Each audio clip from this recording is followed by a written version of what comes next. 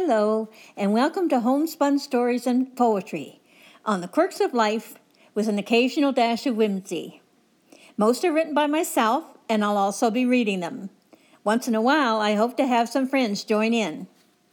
I'll give you some background on each piece we share, and I hope you enjoy them all. Is everyone enjoying the holiday season? This is a very busy time, with lots of events happening, both festive and otherwise.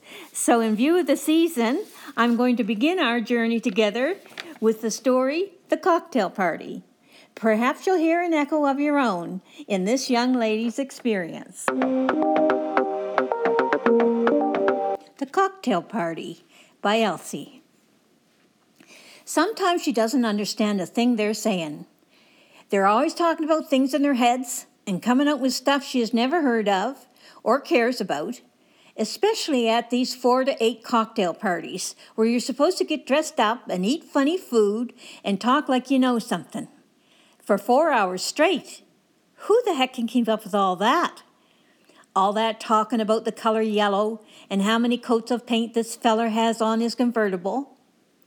Her dress is too darn short and shows that special tattoo when she sits, and when she tries to pull it down a little, she misses the guy with the drinks, and there isn't any way she is going to walk up to the bar with all those guys standing around and making jokes and looking at her like she came right out of a candy store and they've got a sweet tooth.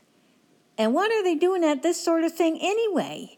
Because all they talk about is crank oil and car racing. Who let them in? But then, who let her in?